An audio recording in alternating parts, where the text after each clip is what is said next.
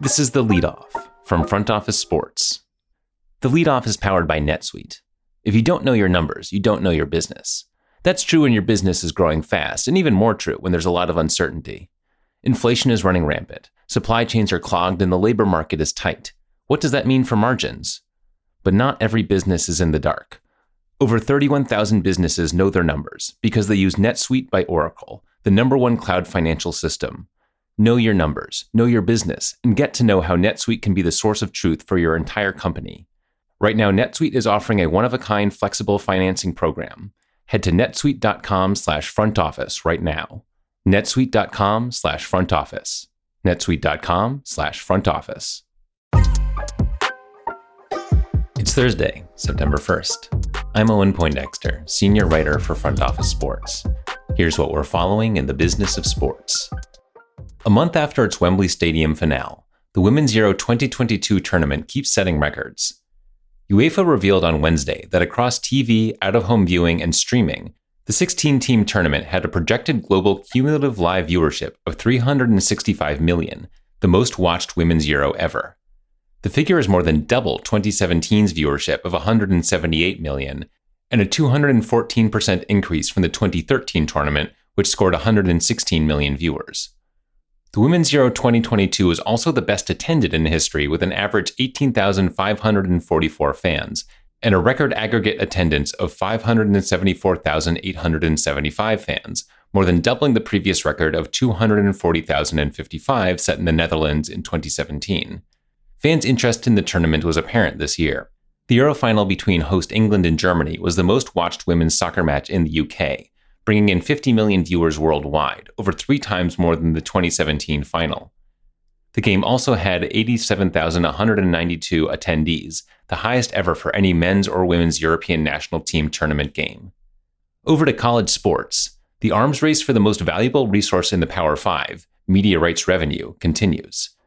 On Wednesday, the Big 12 announced that it will begin talks with current partners Fox and ESPN earlier than planned. In a statement to Front Office Sports, however, ESPN cautioned that the discussions are not necessarily formal. Quote, "We regularly engage in conversation around the future with all of our partners, but to be clear, we have not opened the contractual negotiation window with the Big 12 at this time," the network said. The Big 12 is motivated by conference realignment. The Big 12's existing deal is slightly more lucrative than those of the Pac-12 and ACC, but lagging severely behind the Big 10 and SEC. The current deal, which extends until 2025, contributed to payouts of around $38 million per school in 2020 per tax returns. If the Big 12 can get an indication of its worth when it loses Texas and Oklahoma, but gains 4 other members, it may strengthen the conference's position. Now to gaming. Video game company NetEase has acquired French gaming studio Quantic Dream, becoming the company's first video game developer in Europe. Terms of the deal were not disclosed.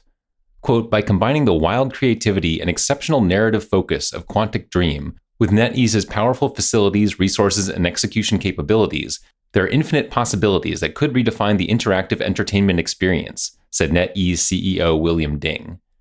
Quantic Dream will continue to operate independently. The studio will develop and publish games for all platforms and will also continue to publish third-party developed gaming titles.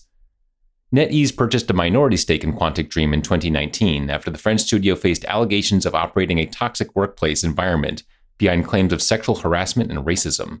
In 2018, Quantic Dream lost a French labor court case filed by a former employee.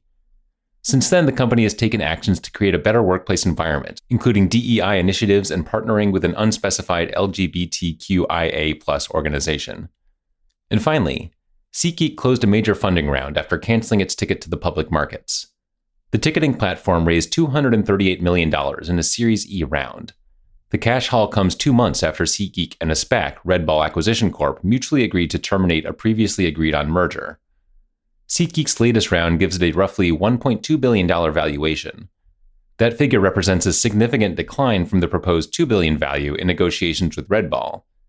Arctos Sports Partners, Utah Jazz owner Ryan Smith, Wellington Management, and Excel all participated in the round. Red Ball, chaired by Oakland A's Executive Vice President Billy Beane and Redbird Capital Partners Managing Director Jerry Cardinal, redeemed its shareholders on August 17th after failing to complete a merger with a private company. The SPAC raised $575 million in August 2020. It redeemed its investors at a 0.2% premium. If you love the leadoff, you'll love Front Office Sports Pro. Front Office Sports Pro is a membership product that provides business leaders with actionable, timely insights on the most promising opportunities where sports meets industry. Sign up at frontofficesports.com/pro to become a member and receive cutting-edge research reports, access to the Pro Investor Directory, deal tracker, exclusive merchandise, and experiences among a community of like-minded professionals. Use the code LEADOFF for 10% off the annual subscription price. Thanks for listening to The Lead Off from Front Office Sports. Rate and review us on your favorite podcast platform, send us a screenshot on social media, and we'll send you some FOS merch.